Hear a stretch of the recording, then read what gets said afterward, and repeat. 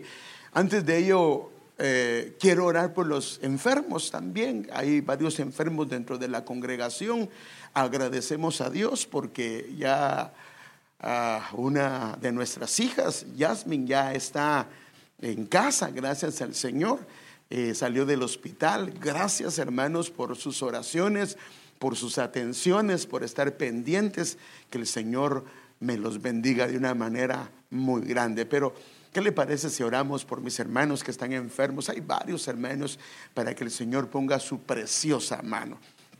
Amado Padre, te clamamos en esta hora, Señor, en el nombre de Jesús. Te pedimos por favor por nuestros hermanos, por nuestras hermanas, por jóvenes o señoritas o todo aquel, Señor, que esté enfermo, Señor, ya sea, Señor, de cualquier tipo de enfermedad o que tenga problemas con este COVID-19. Señor, clamamos que venga una unción de sanidad, que a través de la alabanza que hoy, Señor, ha salido debajo del umbral de la alabanza de tu casa, Señor, pueda traer sanidad, una unción de sanidad. Señor, tu palabra dice que en tu nombre echaríamos fuera demonios, en tu nombre pondríamos las manos. Y hoy, Señor, los que estamos acá extendemos nuestras manos a donde quiera que esté cualquier hermano, hermana, joven, señorita, adulto, enfermo. Ponemos nuestras manos sobre ellos y que sientan la unción, el calor de tu sanidad, y venga una sanidad del cielo sobre sus vidas, Señor. En el nombre de Jesús lo pedimos. Así también te pido que me des gracias, Señor, en esta mañana hermosa, Señor. Por favor, yo necesito tu gracia, mi Señor. Señor, dame la gracia para actuar con sabiduría, para predicar con sabiduría, con prudencia, con gracia, Señor, con que sea algo que no vaya a lastimar a ninguno de mis hermanos y hermanas, o que por alguna palabra que salga de mi boca se puedan herir. No lo permita, Señor. Permíteme ser claro, pero también, Señor, con gracia y con sabiduría. Dame una unción quíntuple, Señor, porque nosotros estamos en este ministerio, y la unción que está sobre tu siervo, el cabeza ministerial, Padre, desciende también sobre nosotros. La pedimos, Señor, y pedimos que a través de tu palabra también traigas sanidad, también traigas circuncisión del corazón y de oídos, Señor. En el nombre de Jesús lo pedimos y damos gracias, Señor. Amén. Fíjese que los tiempos, la verdad, han cambiado tanto que es sorprenderte ver cómo el mundo avanza. Fíjese que nunca antes habíamos nosotros tenido tanta información a la mano, a un solo clic, como ahora el mundo puede tenerlo. Y lo tremendo de esto es que nosotros somos parte de esta generación que hemos visto todos estos cambios delante de nuestros ojos, y hemos visto cambios sorprendentes, hermano. Yo no sé si se recuerda, pero le hablo de mi generación, inclusive de la generación que nos precedió. Cuando uno era estudiante y, por ejemplo, le dejaban una tarea de investigar, y casi siempre la dejaban en grupo para que no lo hiciera una sola persona. Y entonces a uno venía y lo llevaban a la biblioteca, como puede ver acá en este cuadro. Ahí en la biblioteca uno venía y entonces lo que hacían era que estaba una bibliotecaria que le sacaba los libros, hacíamos los apuntes, los resúmenes, y luego los llevábamos a la escuela y presentábamos nuestra tarea. Entonces la forma de educarse era a través de una biblioteca. Si la gente que tenía dinero, compraban su biblioteca, que constaba de 20 libros, así eran de vuelo 30, 40, donde estaba todo el mundo, de la A a la Z, y prácticamente había todos los temas habidos y por haber. Pero después de que vino la forma de educarse comenzó a darse a través de las computadoras. Después, y aquí usted comienza a ver un cambio en todo esto. Porque imagínese, cuando comenzaron las computadoras, esta información comenzó a cambiar, se volvió accesible. Y cuando vino el internet, entonces hubo mucha más información. Era tan vasta la información que por eso se le llama red, un lugar donde se navega. Imagínense, hermano, el término es navegar, porque el mar es tan vasto que se puede navegar y va y va y va. Entonces las redes, en este caso el internet, era un lugar de navegar. Entonces esto lo llevó a salir estando en las redes, en el internet. Entonces comenzaron, como puede verlo acá, la enseñanza, la manera de educarse fue en las escuelas a nivel de proyectores, como lo que tenemos hoy aquí. Y entonces a través de proyectores se le mostraba a los niños todo lo que había. Luego vino lo que le llaman la inteligencia artificial, y esta era una manera de edificarse. Y por último, la gente comenzó a educarse a través de la televisión. Ahora, el problema es que la enseñanza, la última parte que ve antes de donde están los puntos, es la educación a través de la televisión. Ahora, esta parte de alguna manera ha hecho perezoso el aprendizaje. Porque entonces, como fue a través de la televisión, lo queremos ver documentales con soniditos, con animalitos, con objetos y cosas por el estilo. Y la generación, al menos la que yo pertenezco, se le llama la baby boomers, así se le llama. Y la generación anterior a la nuestra es la generación del silencio. O sea que nosotros seamos la generación de paz y amor, pantalones con una gran campanota así, el pelo largo y enseñando el pelo en pecho, y aquí sí, enseñando todos los pelos que le salían a uno. No, de verdad, aunque no lo crea, yo era peludo. Yo sé que se ríe porque no lo cree, pero le voy a enseñar unas fotos una vez y se las voy a enseñar ahí para que vea. Bueno, ahora nosotros comenzamos a ver cómo la tecnología comenzó a avanzar y estas generaciones lo comenzaron a ver. Y fíjese qué tremendo. El Señor inclusive todo esto lo mostró, porque al Señor le mostró a sus siervos, por ejemplo, hubo uno de ellos que le mostró el panorama desde más o menos 500 años antes de Cristo hasta nuestros días. 2500 años el Señor le mostró un panorama general de qué iba a suceder. Pero una de las cosas que Él le dijo que iba a suceder al final, en las últimas generaciones. Y fíjese qué tremendo.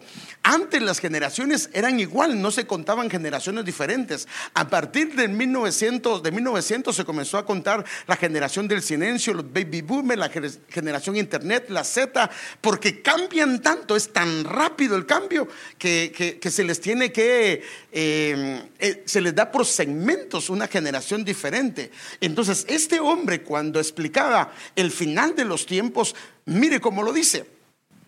Daniel capítulo 12 versículo 4 dice: pero tú, Dios hablándole a Daniel, Daniel, cierra las palabras y sella el rollo hasta el tiempo del fin.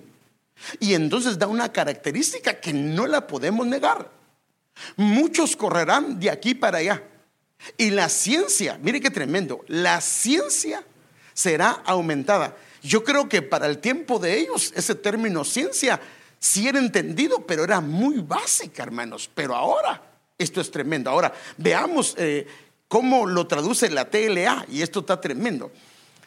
Tú, Daniel, no digas nada de esto a nadie. Le quité unas partes, pero el versículo lo tiene el otro lado completo. Hasta que llegue la hora final, pues muchos andarán de un lado a otro, queriendo saber más. Ahora note cómo lo dice: muchos andarán de un lugar a otro. Cuando andas en las redes sociales, ¿acaso no vas de un lugar a otro? No vas de aquí, te mandas a otra página, te metes a otra página. ¿Y qué es lo que quieres saber? Quieres saber cosas. Quieres saber cómo sale fulano, mengano, sutano, una información y una cantidad de cosas. Y hay tanta información en las redes que es como un mar de información. Se puede estar de un lado a otro y hermano, y va más, va más, va más, va más y no terminas. Puedes pasarte años en la red y no vas a ver lo mismo. Y aquí es claro que dice que la ciencia será aumentada.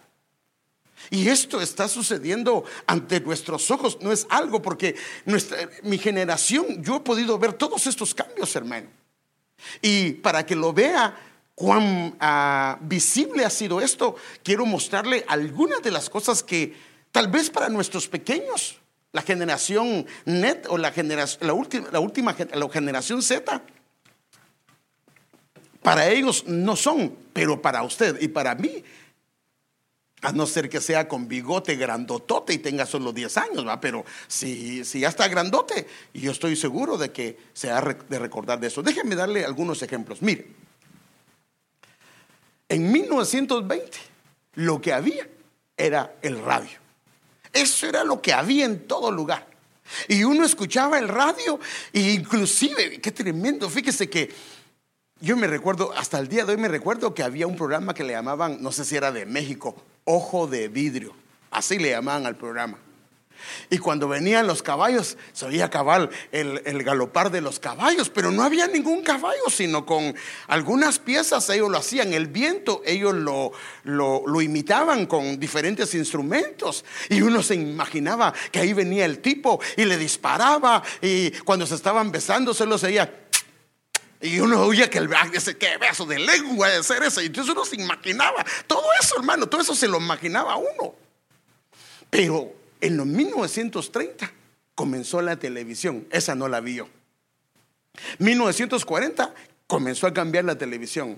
1950 comenzó a cambiar. Y 1960, hermano, yo vi esas televisiones. Está viejo, hermano, sí, tal vez, pero no tanto como algo otro, ¿verdad? Pero sí, mire, qué tremendo. Y yo vi esas televisiones. Ahora, lo que estoy diciendo es que vi esas televisiones, pero también las otras de alguna manera, pero no era común. En las casas no todo el mundo tenía tele. Por ejemplo, había una casa dentro de un puño de gente. A uno le cobraban por ir a ver tele. Y de ahí 1970, 1980, 1990, el 2000. Y mire las televisiones del 2000. Pero quiero decirle algo. Ahora, qué tremendo. Ahora tenemos teles que son de pantalla plana.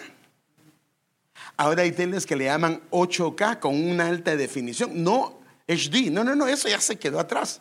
Una alta definición que le llaman 8K. Y nosotros y nuestros abuelos han visto esto, hermanos. Esto se ha dado en nuestras generaciones. Ahora pasemos a otro dispositivo que también lo hemos visto. Por eso quiero mostrarle cómo la ciencia ha aumentado, la tecnología ha aumentado de una manera bárbara. Pero ha sucedido en nuestra generación. Mire, las computadoras, aunque no lo crean, así eran de feas, hermano, pero era lo último. Era mejor tener eso y no hacer a mano algo, porque antes si se confundía uno tenía que tirar la hoja. Aquí no, solo hacía algo. Inclusive las máquinas comenzaron a cambiar, y ahí ve usted el cambio de máquinas y el cambio de máquinas hasta que llegaron a los teléfonos, a los iPads, a las computadoras. Mire esas computadoras tan pequeñas, hermano, eso es impresionante. Pero todo eso, yo le digo porque yo en mi trabajo tenía una, no como la primera, tal vez era como la tercera, como una de esas tenía yo. Y cuando me pusieron a operar una de ellas, de verdad que me sentía puro nito. Así le decimos en Guatemala, cuando uno no sabe nada. Pero bueno, ahora fíjese pues, el trabajo se simplificó, fue práctico. Pero aquí comenzaron algunos problemas, porque entonces ahora lo que uno antes hacía en el trabajo, ahora se lo comienza a llevar a casa, porque era por decir así, un instrumento portátil.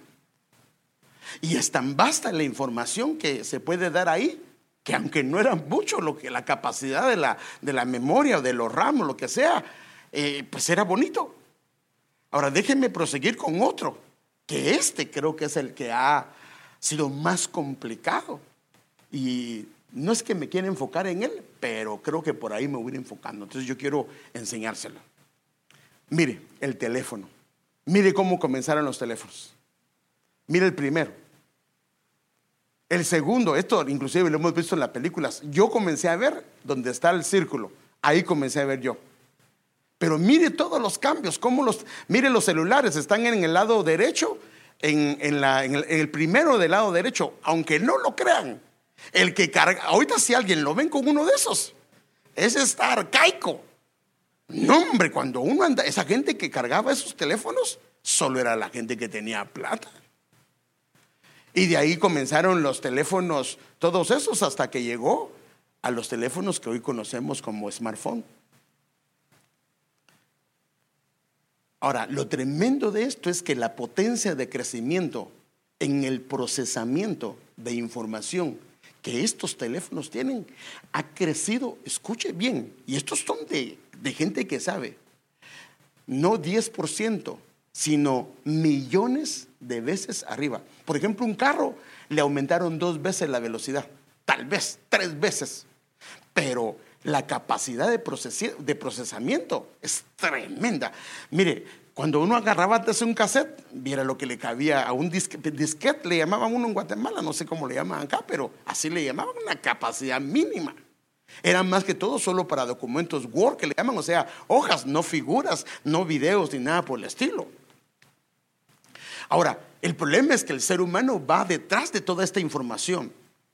Y esto, el problema que ha hecho es que hay tanta información y la gente comienza a navegar tanto que aunque se le llama redes sociales, lo que han hecho estas redes es hacerlo asocial. ¿Qué diferencia hay en un ser social y ser asocial? Significa que se comunica con otros. Pero estas redes lo que han hecho es hacer asocial a aquellos que las usan y que no las usan con una medida, porque ahora el teléfono se le llama smartphone, que es inteligente y tiene muchas cosas. Déjenme darle un ejemplo. Mire la familia del siglo XXI. Hermanos, perdónenme, pero inclusive, y solo me faltó ponerle la familia fulana, ¿va? Pero no me corresponde a mí eso, ¿va? Pero ¿no será que se parece a tu familia? ¿No será que se parece a mi familia? Que en la sala estamos papá en su mundo, mamá en su mundo, el niño en su mundo, la niña en su mundo, y hasta el chucho, o el perro tiene su mundo también. Mire, hermano, qué tremendo. Esto es el siglo XXI. Y antes eso estaba tan lejos, pero ahora, hermanos, esto se está dando. Yo sé que los jóvenes no me van a creer por algunas cosas, porque yo creo que los jóvenes no deben de tener eso, hermanos. Hay hasta una edad. Y ahorita le voy a explicar, porque le voy a mostrar algunas cosas. Si el Señor me permite, no va a terminar hoy, pero yo quiero llevarlo a lo grave que es esto, hermano. Entonces, esto no es algo social, ni es una coinonía familiar. Sí están todos en casa, ¿sí o no? Todos están en casa, pero realmente no son una familia. Cada quien tiene su mundo. Déjeme enseñarle algo. Ahora, el problema es que no solo era la sala. Ahora venimos al comedor. Papá está haciendo su trabajo en la computadora. Mamá está viendo qué le escribió su mamá. Su suegra no creo, ¿va? Porque no creo que se comunique con ella. Y el muchacho está metido con sus videos o con su música, y la niña chateando con alguien. Pero hermano, estamos hablando del comedor. Cuando antes en el comedor había mucha conversación, y hemos caído en el error de permitir que en el comedor se lleven teléfonos. Y entonces obvio que los hijos solo comen y no quieren hablar porque ellos quieren ver qué hay. Perdóneme, eso está incorrecto, y tenemos que hacer algo para evitarlo, porque de alguna manera todo esto se nos ha ido metiendo y no nos hemos dado cuenta. Ese es el problema, que no nos hemos dado cuenta y está afectando. Y el problema es que está creando serios problemas en la familia. Los niños, por eso es que ahora ya no hablan. Usted le pregunta: ¿cómo estás? Bien. ¿Cómo te va? Bien. O sea, todo No hay palabras, porque ellos no conversan. Y ahora lo que están haciendo es, mejor agarran su comida porque mamá hace mucha bulla, lo regaña, o papá, y se van a su cuarto, y en el cuarto llevan su teléfono, y entonces ahí está comiendo y tiene su mundo. Padre Santo, esto no es comunión. Aquí la familia se está dividiendo, se está separando. Déjenme mostrarle otra. Bueno, ahí sí le creo que le exageraron, ¿va? Porque a no ser que sea uno de los inteligentes. Pero mire, aún en la cama, hermano, cada quien en su mundo. Mire, yo por eso, yo le he recomendado, no ponga tele en su dormitorio. No es aconsejable. Especialmente a las mujeres no les conviene. Porque uno se pone a ver en su partido y la mujer está hablando, solo uno solo oye que hace así, ¿ve? Pero uno quiere el partido a ver, hermano. Entonces ahí no, ese no es el lugar. No es recomendable. Es que estoy enfermo, pero es que no es. Porque ahí, fíjese pues, ahí es donde el Señor nos habla en las mañanas, nos abre el oído. Pero ¿cómo te va a abrir el oído si lo primero que haces cuando te levantas es prender la tele? Entonces mire, hermano, qué tremendo. Ahora, esto no queda ahí.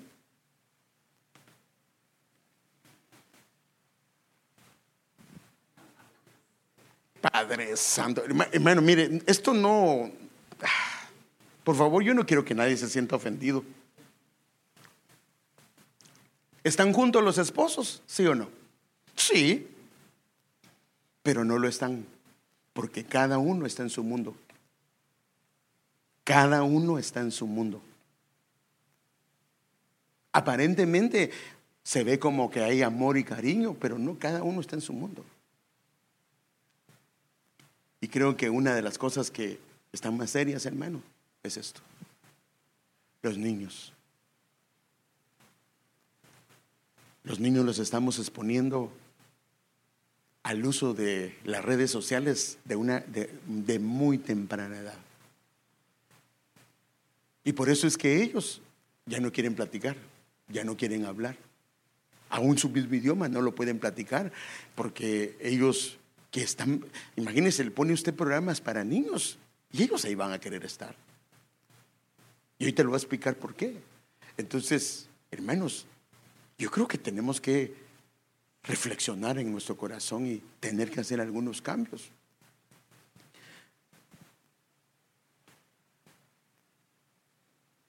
Nunca antes los niños habían sido expuestos a programas tan variados. Por eso es que ellos ya no quieren socializar. Lo único que quieren es el teléfono. El problema es que estamos en serios problemas y nosotros, hermanos, no lo queremos ver. Y yo no quiero que nadie se sienta aludido, porque creo que todas las familias en alguna manera hemos entrado en esto. Pero por eso yo creo que, hermano, el Señor a través de un programa me hizo conciencia de esto, y yo quiero pedirle al Señor que nos ayude, hermano. Entonces, hay serios problemas de adicción hacia las redes sociales. Escuchen lo que le voy a decir. Hay serios problemas de adicción hacia las redes sociales. No solo en el segmento de los niños, también está en los jóvenes, también está en los adultos, también está en los abuelos. Créame, esto es más serio de lo que nosotros nos imaginamos. Y por eso es que, imagínense, Dios ha permitido que salgan a luz algunas cosas. Mire, en este año salió en Netflix un documental que yo no le voy a recomendar nada que vea, pero yo sí se lo recomiendo. Donde, imagínense, salen hablando los hombres o mujeres que fueron creadores y diseñadores de estas redes sociales, estuvieron en el núcleo. Y son redes muy famosas. Y ellos nos están hablando aquí de todo lo que está escondido, de todo lo que está detrás, y cómo estas redes están diseñadas para que tú y yo busquemos más y más y más, y se vuelva una adicción. Y entonces imagínate, cuando metemos a nuestros niños en esto. Ellos desde muy pequeños pueden tomar una droga que puede ser buena, pero a la larga muy dañina. Porque la finalidad es captar tu atención, mantenerte todo el tiempo cautivo. Ellos saben que cuando te gusta algo, saben qué es lo que miras, sabes cuánto tiempo pasas en cada una de ellas, a cuáles tú les das like. Ellos van conociendo tu personalidad, tu estado de ánimo, tu psicología. Cuando terminas de leer algo, ellos se encargan de mandarte otra cosa para que sigas conectado, porque saben que te gusta. Porque ellos donde ganan es cuando tú estás conectado en el teléfono, porque entonces comienzan a pasar su publicidad. Y estas compañías han crecido de una manera exagerada, hermano, que han ganado millones de dólares. A las compañías tradicionales se las trajeron abajo, porque ellas han hecho mucho dinero por la cantidad de gente que accesa a través de estos medios. Y este programa usted lo puede ver si tiene Netflix, The Social Dilemma, así se llama. No sé si me oyó bien la palabra, pero le puede tomar una foto, se lo recomiendo. Y se va a quedar asombrado de esto. Ahora, a mí lo que me asombra es cómo Dios ha permitido que estos hombres abran la boca y ellos estén diciendo lo que está sucediendo detrás de todo esto. Cómo ellos están cambiando el comportamiento, no solo de nuestros niños, de nuestros jóvenes, sino también de nuestros adultos. No solamente en lo que te gusta, sino en la información, porque lamentablemente mucha de esa información no es buena y es falsa. Por eso es que tú, cuando mandes una información, verifica. Le digo todo esto porque yo ya he visto información que han mandado algunos y no es cierta, pero nosotros lo recibimos, ni siquiera indagamos. Ahora, si los adultos no lo hacemos, ¿será que los niños lo hacen? Fíjese que la misma información que le mandan a uno, aquí le dicen que esto es verdad, y a otro segmento le dicen que es mentira. Créame lo que le estoy diciendo, y lo puede ver ahí. Estos sistemas han sido creados por gente que tiene una capacidad intelectual, una inteligencia mucho mayor de la que nosotros nos imaginamos, porque la idea es crear programas para captar la atención. Ellos estudian la psicología, el comportamiento del ser humano, porque la idea es cómo captan su atención y lo vuelven una adicción. Y hermano, mire, te va a quedar asombrado. Si yo le pregunto a alguno, ¿cuánto tiempo pasas en las redes? ¿Sabe qué es nuestro pensamiento? Pues muy poco, hermano. Pero cuando hasta eso y ahora puedes ver en la semana cuánto tiempo estuviste en esas redes, te vas a quedar asombrado. El problema es que entonces ahora no tenemos tiempo para los niños, no tenemos tiempo para orar, no tenemos tiempo para leer, porque perdóname, si te pones a ver aquí algo bonito y tienes la Biblia en la mano, tendrías que ser muy espiritual. O lees tu Biblia y con ese aparato con notificaciones y que está pling. ¿Qué hace usted si está leyendo su Biblia y oye su aparato que dice pling, que da una notificación? ¿Qué hace? ¿No lo lee? ¿O deja de leer su Biblia y va a esto? Si va a esto, entonces la meditación la está perdiendo. Y la meditación es la que nos lleva a enraizarnos en la presencia, en la palabra del Señor. Mira qué tremendo esto. Fíjese qué tremendo que esos sistemas tienen el propósito de hechizar a todo aquel que se sumerge en las redes. Entonces yo me ponía a pensar, hermanos, con respecto a esto.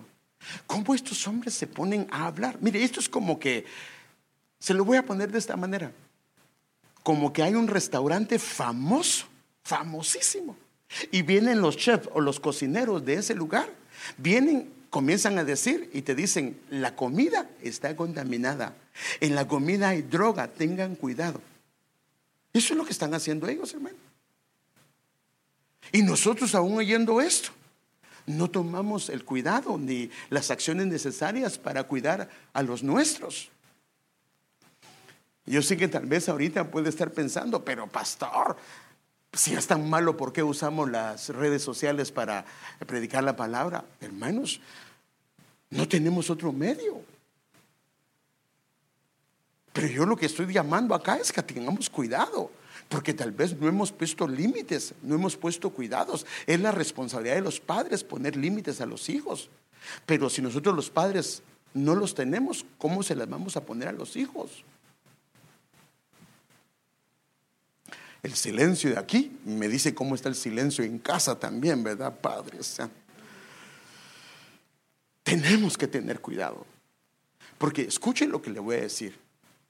Siervos y siervas del Señor, tremendos, ungidos de Dios, han caído en las garras de estas redes y las consecuencias han sido nefastas.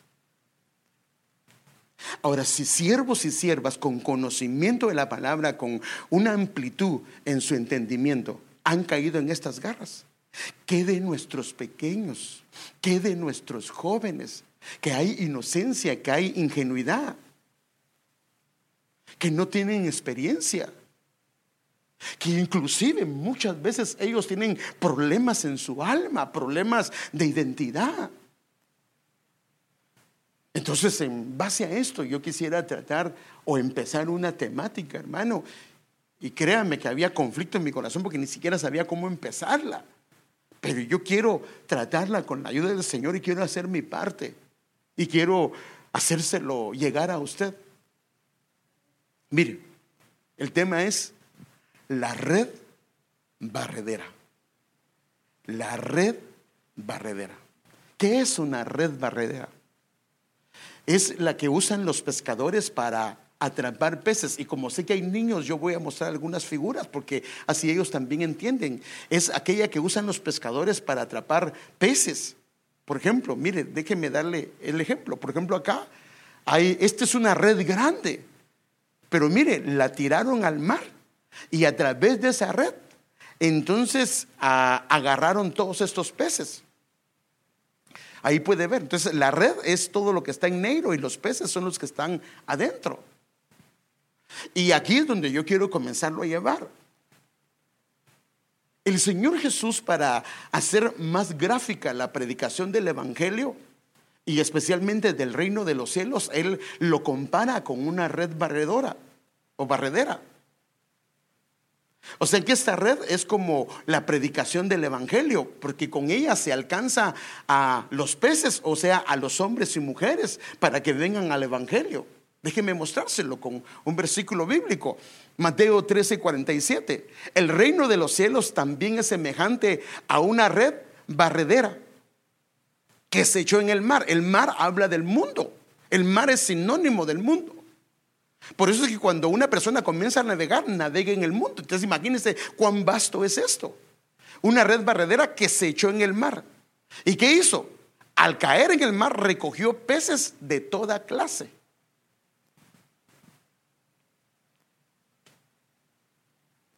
Entonces aquí vemos que la red es la predicación, o sea, el reino de los cielos. Los peces son la gente que ha sido alcanzada.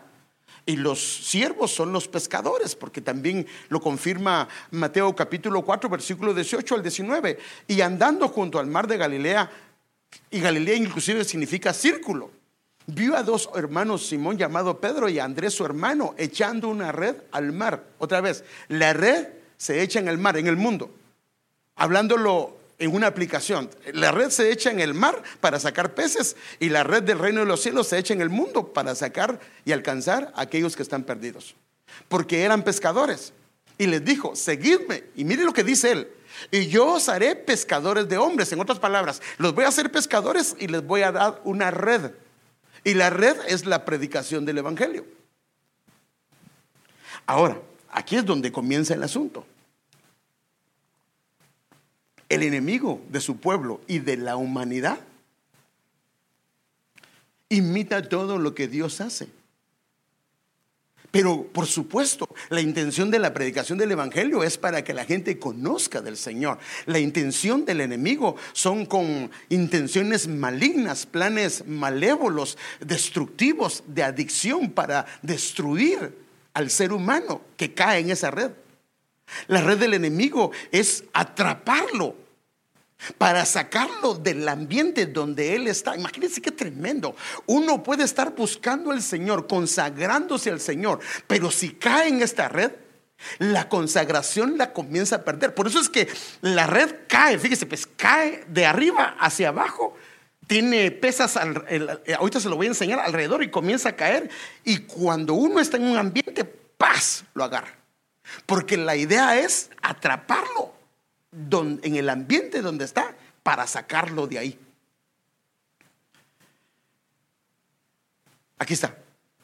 Viene el pescador, tira su red, pero en toda la orilla de la red tiene pesas que no sé si son de plata o no sé si son de metal, pero esas pesas lo que hacen es que cuando la red cae al agua comienza a descender de arriba hacia abajo, y ellos le dejan una cuerda en la punta.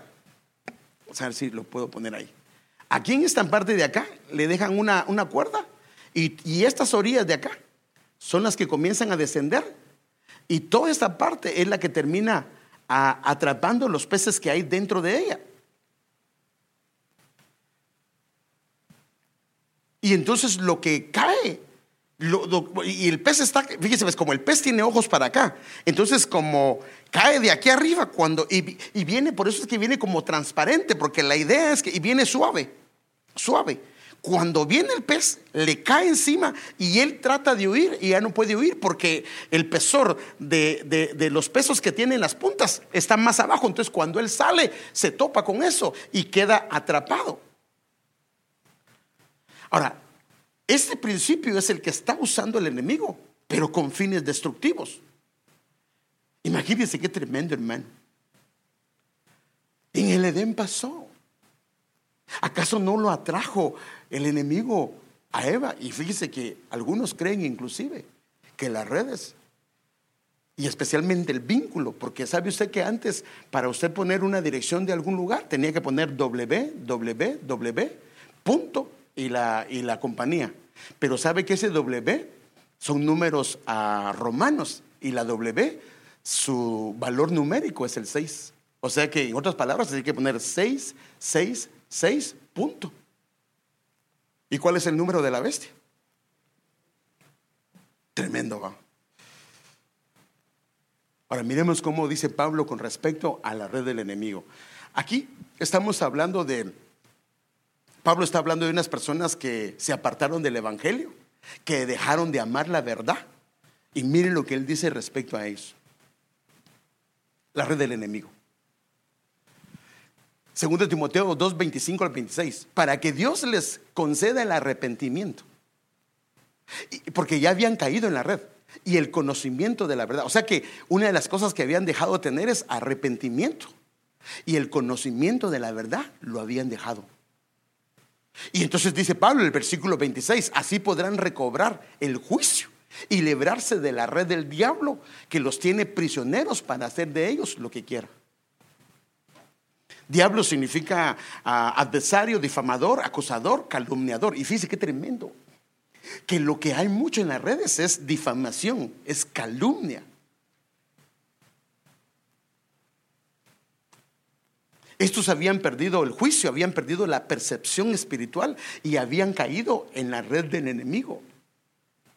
Y por lo que se entiende en la parte final es que eran prisioneros, cautivos a voluntad del enemigo, porque mire lo que dice, los tiene prisioneros para hacer de ellos lo que quiera. ¿Lo que quiera quién? No ellos, sino lo que quiere el enemigo. Entonces las redes, la idea es que te van guiando, porque ellos te ponen lo que saben que te gusta y te van guiando, y te pueden inclusive cambiar tu manera de pensar, tu manera. Créame, hermano, créame lo que le estoy diciendo.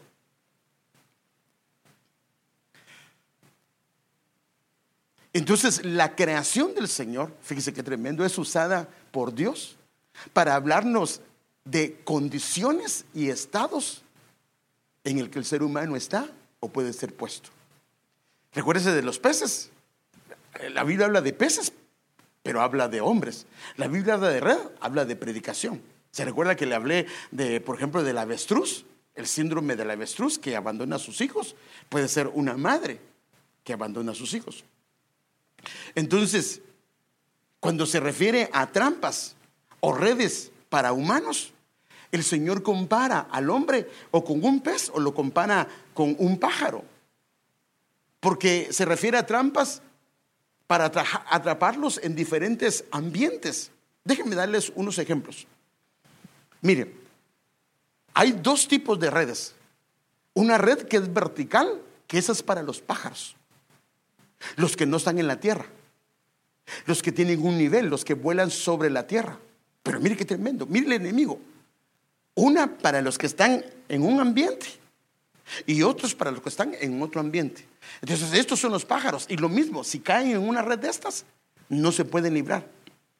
Esta es una red vertical. Ahora mire cómo dice la Biblia: como pájaro que vaga, Proverbios 27:8 dice en la versión de las Américas, como pájaro que vaga lejos de su nido, así es el hombre que vaga lejos de su hogar. O sea, está comparando a un hombre con un pájaro, mostrando una actitud en él. Ahora, ¿cómo se caza un pájaro? Entonces, mire lo que dice: de nada sirve tender la red a la vista de todos los pájaros. O sea que hay redes que son para atrapar a la gente que ya salió del ambiente tierra y ya está en un proceso. Y hay redes para los que están aún en medio del mundo. Hay dos tipos de redes, y esto está claro en la Escritura, hermano. Entonces, una escritura donde podemos ver las dos trampas operando está en Eclesiastés. Eclesiastés 9:12 dice: vi además que nadie sabe cuándo le llegará su hora. Ahora mire qué dice: así es como los peces caen en la red maligna. Esta es como son peces, son una red horizontal que va cayendo de arriba hacia abajo. Y las aves, o sea, los pájaros caen en la trampa, caen en la trampa. Entonces, los peces en una red horizontal que cae de arriba hacia abajo, y las aves caen atrapadas en una trampa que también es red.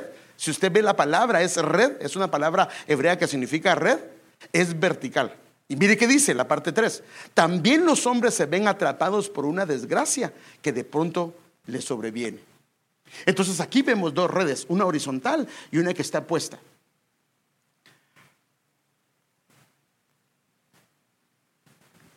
Entonces ahora quiero llevarlo, ahora lo que estoy mostrando es, bíblicamente, es que hay una red que es de Dios, que está bien, que es la predicación del evangelio. Y el enemigo, queriendo copiar, mete dos redes para destruir. Ahora, ¿de dónde viene el origen de estas redes? Fíjese que empezaron, qué tremendo, hermano, con un hombre que de hecho es el primer hombre que la Biblia da testimonio que estaba opuesto a Dios. No Caín. Caín estaba bravo con Dios, pero no opuesto, porque lo respetaba. Y este se opuso. Y cuando él se opuso, las características espirituales de él las dejó en las ciudades que él fundó. Y esas ciudades lo representan porque fueron ciudades que él cimentó. Y esas ciudades hoy son entidades o potestades espirituales que están operando hasta el día de hoy, solo que operan a través de estas redes. Entonces déjenme enseñarle a este hombre. Génesis 10, del 9 a 11, en la versión textual. Fíjese que esto es tremendo porque esta es la verdadera. Las traducciones dicen que estaba con Jehová, pero no. Esta es la verdadera traducción. Él fue intrépido, Nimrod. Él fue intrépido, cazador enfrentado a Jehová. Por eso se dice, como Nimrod, intrépido cazador enfrentado a Jehová. Y el versículo 10 dice: el principio de su reinado fue Babel. Babel es confusión. Y el 11 dice: de aquella tierra, siendo fortalecido, salió y edificó Nínive. Entonces edificó dos ciudades, Babel y Nínive. La versión TNM dice: se exhibió como un poderoso cazador en oposición a Jehová. O sea que este hombre fue el primero que se opuso a Dios y le fue bien. Porque este era una figura del enemigo. Y lo que edificó, la finalidad era que se opusiera a Dios. Todo lo que edificó Babel y Babilonia era para oponerse a Dios. Aleluya, gloria al Señor. Entonces Nimrod fue fundador de Babel y de Nínive. Ahora, ¿cuáles son las características de estas dos ciudades? Y aquí es donde yo quiero llevarlo, para que usted vea que las redes tienen un trasfondo, tienen un origen espiritual, pero que es un origen que, si no tenemos cuidado, ahorita va a ver cuál es la idea. Miremos la primera. Esta es Nínive. Acuérdense, edificó dos ciudades, Babel y Nínive. Bueno, no sé si edificó más, pero al menos la que yo pude ver, que son parte de esto, son, miren, Nahum 3:4. Todo por las muchas prostituciones de la ramera. ¿Cómo le llaman a Babel? A Babilonia le llaman en Apocalipsis Babilonia la ramera. Y vienen a Nínive, también le llaman la ramera. Ahora, mire lo que comienza a decir: la encantadora, o sea, que encanta. La maestra de hechizos, que seduce a las naciones con sus prostituciones y a los pueblos con sus hechizos. O sea que este versículo está dirigido a Nínive, que es la maestra de hechizos. Otras versiones en esta parte que dice maestra de hechizos, dice en la Reina Valera actualizada, dice experta en hechizos. En la Nueva Versión Internacional dice maestra de la seducción. Porque lo que hacen es que abres o te hace un clic y te dan deseos de ir a ver qué es lo que está. Y vistes una foto de alguien y quieres ir más allá. No te quedas con esa foto, sino vas más allá. Y cuando viniste a darte cuenta, estabas leyendo tu Biblia o estabas inclusive orando y te metiste acá, y cuando te das cuenta, estabas orando y ya llevas media hora acá. Quiero enseñarle otra versión de este pasaje. La Reina Valera contemporánea. Todo por culpa tuya, le habla Dios a Nínive. Ramera de cara bonita. Mire, hermano, qué tremendo. Y ellos lo que hacen es presentar todas estas páginas con algo bonito, que sea atractivo. Ramera de cara bonita, maestra en hechizos, con tus muchos encantos y tu procaz liviandad, sedujiste a pueblos y naciones. Mire esta otra.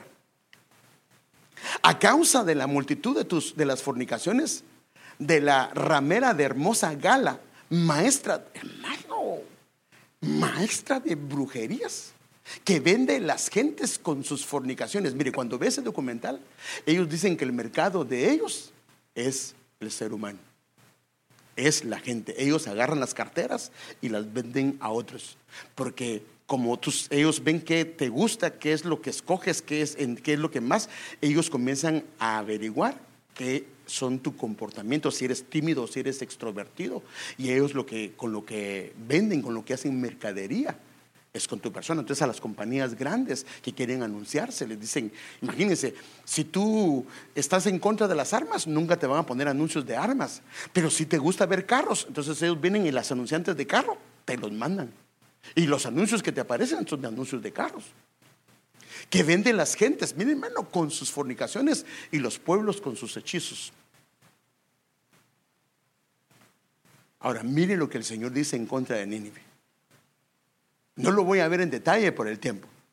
Yo estoy contra ti, voy a levantarte la falda. O sea, a Nínive está hablando de algo espiritual, hermano. O sea que, ¿no será que estos hombres son los que Dios ha puesto para que levanten la falda? Para que nos muestren lo que están haciendo. Dice, pero yo estoy contra ti, voy a levantarte la falda hasta el rostro y expondré ante naciones y reinos tu desnudez y tu vergüenza. Palabra del Señor. Ahora miremos rápidamente la Babilonia espiritual. ¿Se recuerda? La otra habla de redes y esta también habla de redes.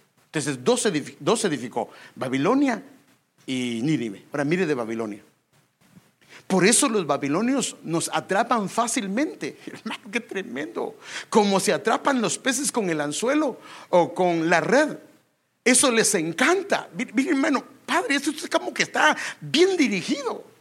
Por eso los babilonios han hecho de sus armas un dios, o sea que, porque han hecho dinero y le rinden culto. Gracias a ellas se han hecho muy ricos, hermanos. Estas redes se han hecho, de verdad, créame, si usted ve una estadística de cómo han crecido estas redes sociales comparado con otras, mira, han crecido que no tienen ni la menor idea. Dice, gracias a ellas, o sea, las redes se han hecho muy ricos. Y entonces dice, hay un clamor aquí: no permitas que los babilonios nos sigan matando sin compasión, porque lo que están matando es la espiritualidad de su pueblo. Porque, hermano, si uno pasa muchas horas ahí y tú tienes que trabajar, para empezar, nunca antes nuestros jóvenes se le acostaban tan tarde como ahora. Porque el problema que tenemos ahora, mire, déjeme antes de pasar a esto, mire, pues, déjeme enseñarle. Esta es la página 2033. Mire, ¿cuál es el concepto que tenemos de seguridad de los hijos? Para nosotros, cuando los hijos están dentro de casa, para nosotros ellos están seguros. Pero cuando nos sentimos afligidos es cuando el concepto de seguridad es cuando ellos están fuera de casa. Pero ¿qué si están dentro de casa con estas redes que los están atrapando?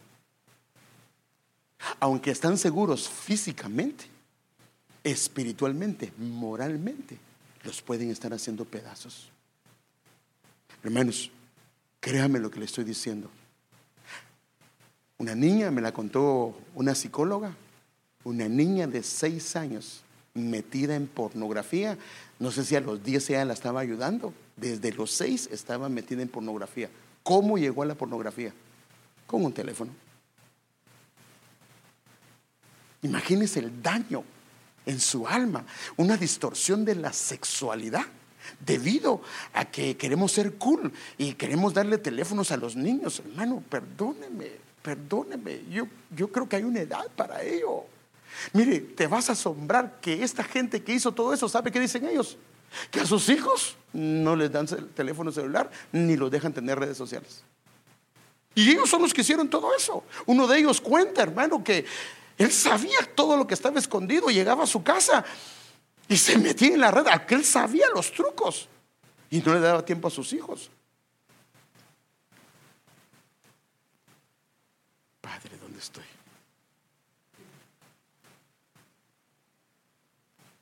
Ya me confundí, ya me perdí.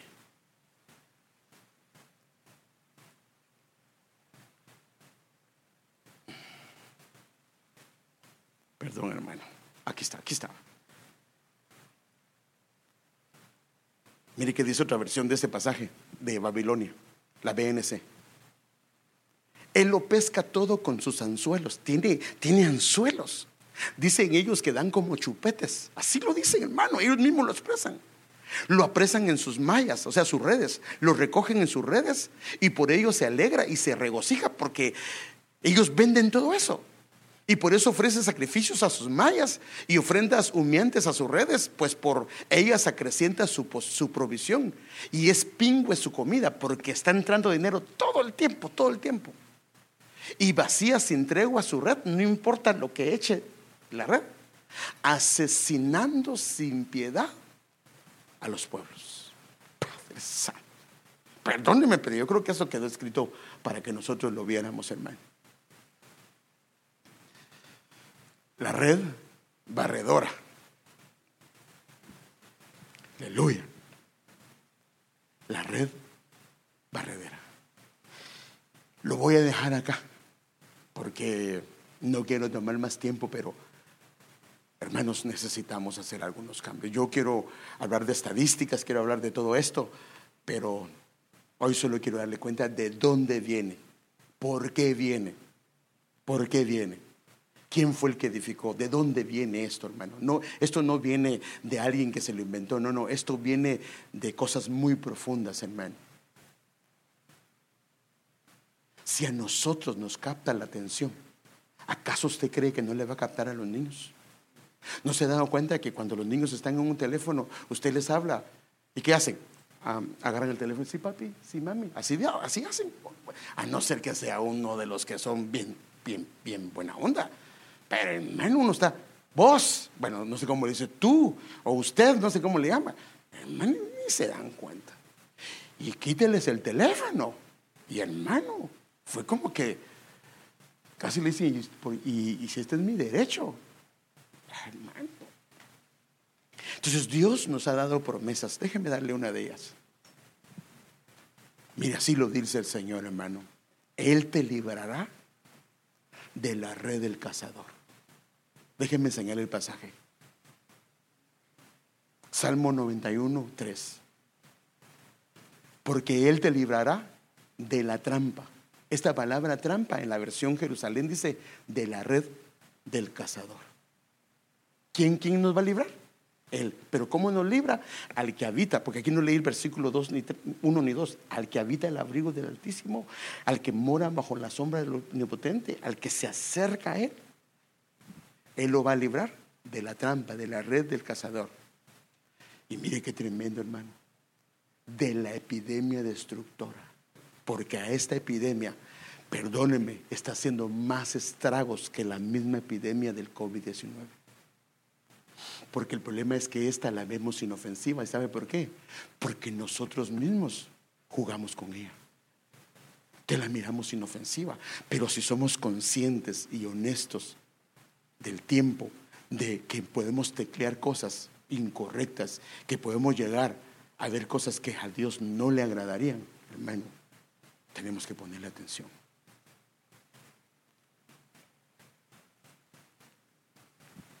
Mire qué tremendo, hermano. Si nuestros ojos se ponen en el Señor, esa es la idea de la red, es que tus ojos dejen de ponerse en Él. Porque si se dejan de poner en Él, entonces la red está llamando. Entonces, si tus ojos se ponen en la red, el problema es que el caminar va a tener serios problemas. Si tus ojos se ponen en el Señor, seremos librados aún de la red si hemos caído ahí. Pasa, Andrea, déjenme enseñarle un último versículo. El Salmo 25, 15.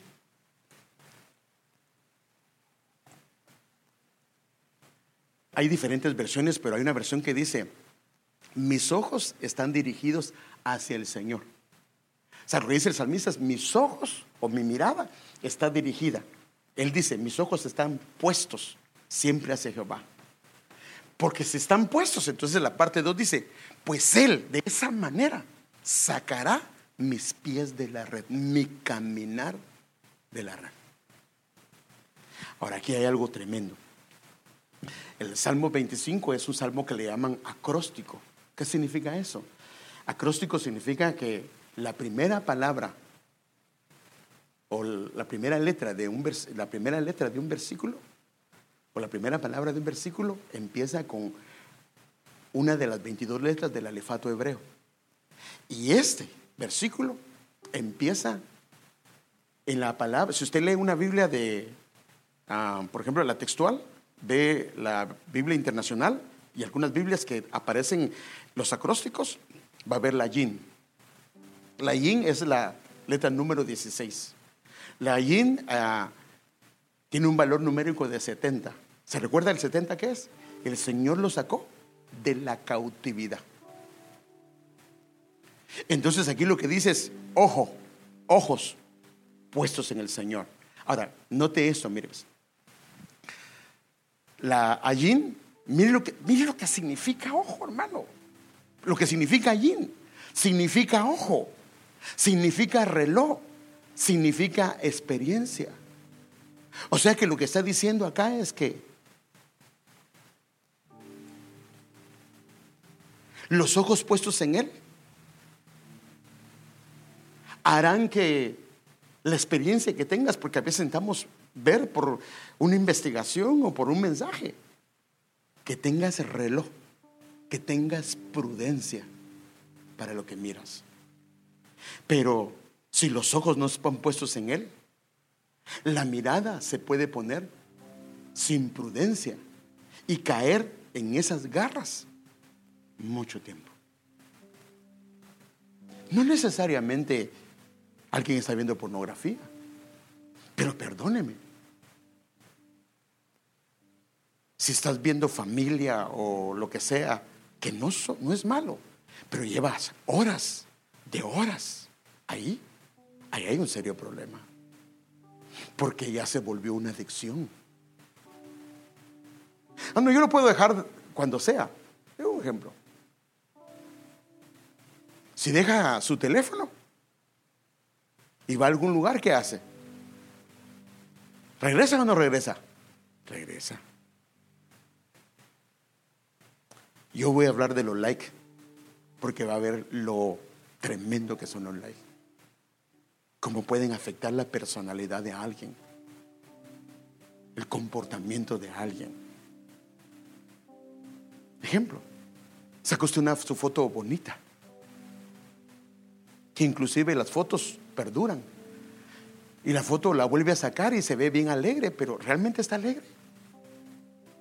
O la saca la foto y la gente comienza a hacer comentarios y comienza a alimentarse de esos comentarios, y de repente alguien le pone un comentario incorrecto, y ese comentario que le puso le puede afectar su corazón. De verdad, hermanos, por favor pongamos atención. Aquí yo no te estoy juzgando, amado hermano, amada hermana, Dios me libre de eso, pero necesito decírtelo. Por favor, necesito decírtelo. Estas redes están tremendas, hermano. Yo creo que es como ese árbol del conocimiento del bien y del mal. Hay cosas buenas, pero hay muchas cosas malas. El problema es que hay una tendencia en nosotros al mal, hermano. Le voy a poner un ejemplo. Te juntas con alguien que no es cristiano. En vez de que él se vuelva el Señor, uno comienza haciendo cosas que no debería hacer, sabiendo que no está bien. Imagínense si eso nos pasa a nosotros. ¿Qué de nuestros pequeños? ¿Qué de nuestros niños? ¿Por qué estás exponiéndolos a ellos? ¿Por qué les estás dando teléfonos desde muy pequeño? Perdóneme, hermano, debemos de cuidar lo que el Señor nos dio como un tesoro.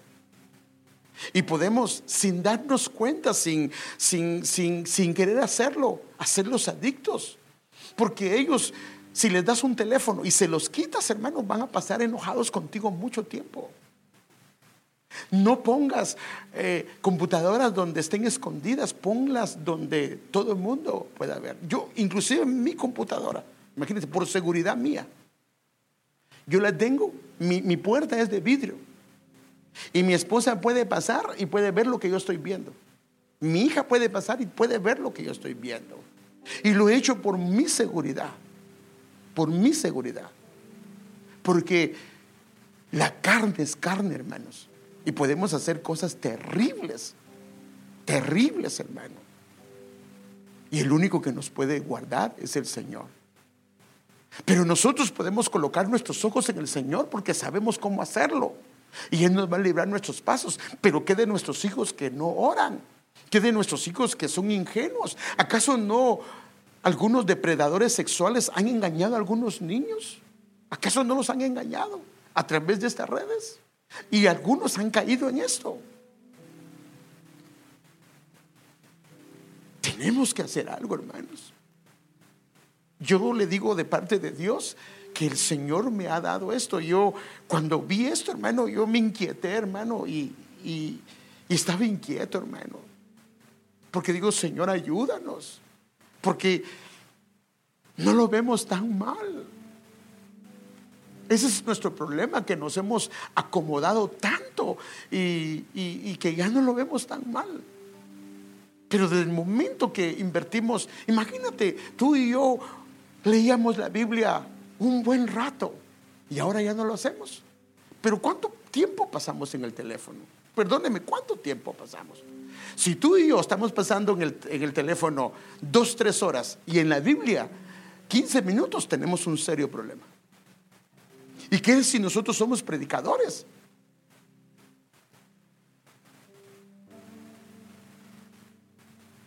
Imagínense si nosotros que hemos predicado la palabra podemos caer en eso. ¿Qué de nuestros hijos que ellos no tienen esa madurez?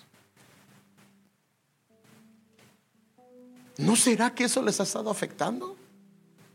¿No será que ellos han sido dañados por eso? Hermanos, y como están en casa y ni siquiera han salido y ni amigos tienes, ni nos hemos dado cuenta que en casa hay amigos extraños que los han atacado. Te quedarías asombrado de ver lo que a veces nosotros los padres no sabemos por lo que ellos están pasando.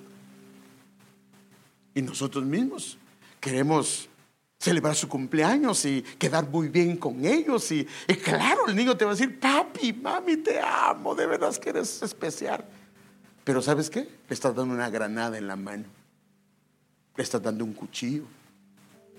Si no tiene la edad. Si no tiene la edad. A nosotros mismos nos puede pasar eso. Padre, ayúdanos, Señor.